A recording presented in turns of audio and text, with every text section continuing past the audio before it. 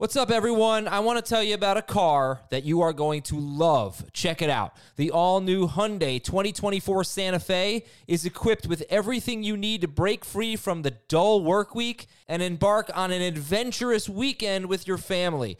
The all-new Hyundai Santa Fe's features like available H-Track all-wheel drive, standard third-row seating, I love that, available dual wireless charging pads, ensure that you can take on any adventure.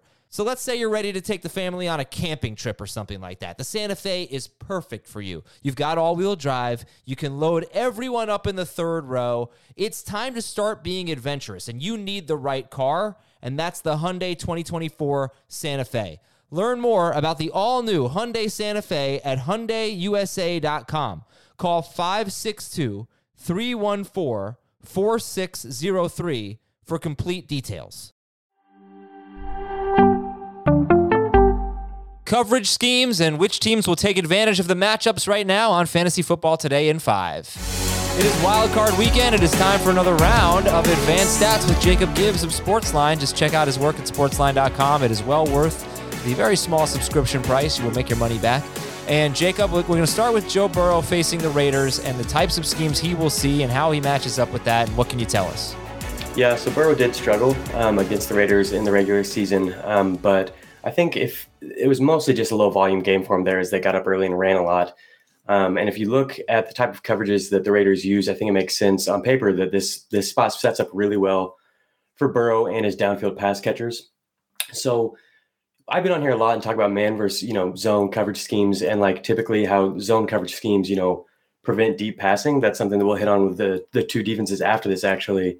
But the Raiders are one of the few zone heavy schemes they really don't take away the deep ball. They actually have the fifth highest opponent average depth of target when games are competitive, which is the highest of any zone-heavy coverage scheme. And the primary reason behind this is they use cover three schemes at like the highest rate in the NFL. It's not even close. No one else uses cover three over 50% of the time, and the Raiders use it 67% of the time. The league average is 34%. So their zone is a lot different than most zones. And Joe Burrow has typically been much, much better versus man than zone. But he ranks top 5 in passer rating, completion percentage, and yards per attempt versus cover 3 specifically. So he's actually been really good against cover 3, not so much against other types of zone coverages. And then when you look at his pass catchers, the guy who's really benefited the most is T. Higgins. He's seen his target per route run rate and his yard per route run rate both rise by at least 16% when facing cover 3 compared to other coverage schemes. Whereas Jamar Chase is up about 8%, and then Tyler Boyd's are both down by 8 to 10%. So I think we'll see more deep passing and more, targets for T. Higgins and Jamar Chase in this spot as long as the game remains competitive. So I'm really, really excited for the Cincinnati stack. Good. And then I had been saying, it just didn't make sense to me to pay up for Jamar Chase in DFS when T. Higgins was considerably cheaper on both FanDuel and DraftKings. So I do have a Burrow-Higgins stack in my FanDuel lineup. All right, we're going to look now at the Sunday game, one of the Sunday games, Bucs and Eagles. We'll start with the Eagles and the coverage they will face and why you think it could be good for Dallas Goedert. Yeah, this one's a little more simple. Tampa Bay just really, really keeps everything in front of them. They have the second lowest opponent average depth of target when games are close. And then they also blitz at the highest rate in the NFL, or of the playoff teams remaining, the Bucs do. So lots of blitzes and lots of, zone-heavy schemes just keeping everything in front. And I think that's just going to continue to lead to a lot of dump-offs to the short yardage targets. Specifically, Dallas Goedert is somebody who has really benefited from facing zone and has also really benefited from facing blitz-heavy schemes. His target per route run rate is up to 28% when Philly has been blitzed compared to 20% when not blitzed, and that leads to the Eagles. So I think this spot sets up really well for Goedert, and I think especially specifically on Sunday's slate, there are a ton of tight end options to like, and I think Goedert is somebody who might go a little bit overlooked, even though he's a great value, and he's something we've seen be targeted at a really high rate over the second half of the year. So I'm really excited for Goedert in this spot.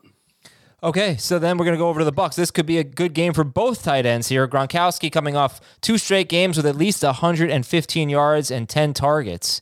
So it doesn't take much for him to have a good game, but you think that this definitely sets up well for him. What else are we looking at for the Tampa Bay Buccaneers as they face the Eagles here? And just so, to get it out there, I don't love Mike Evans. I do think Darius Slay is going to do a nice job on him. So what do you think for the Bucs? I totally agree. I have no interest in Evans really in this spot. I think he's way overpriced, and the matchup doesn't suit him at all. The only defense that has a lower opponent average depth of target than the Bucs defense that we just talked about is the Eagles. And they really, really keep everything in front of them. And the last time we saw Tampa Bay face the Eagles, Brady's average depth of target was down to 6.1 yards, which is the second lowest it was in any game during the regular season. We just saw a lot of dump offs. We saw a lot of targets for Leonard Fournette, O.J. Howard, Cameron Brate. Those guys combined for over 25% of the target share. And I think it makes sense with Gronk back. He didn't play in that game. It makes sense that he'll continue to be targeted at a high rate like we've seen. But another guy I think that it could be a sneaky play is Tyler Johnson.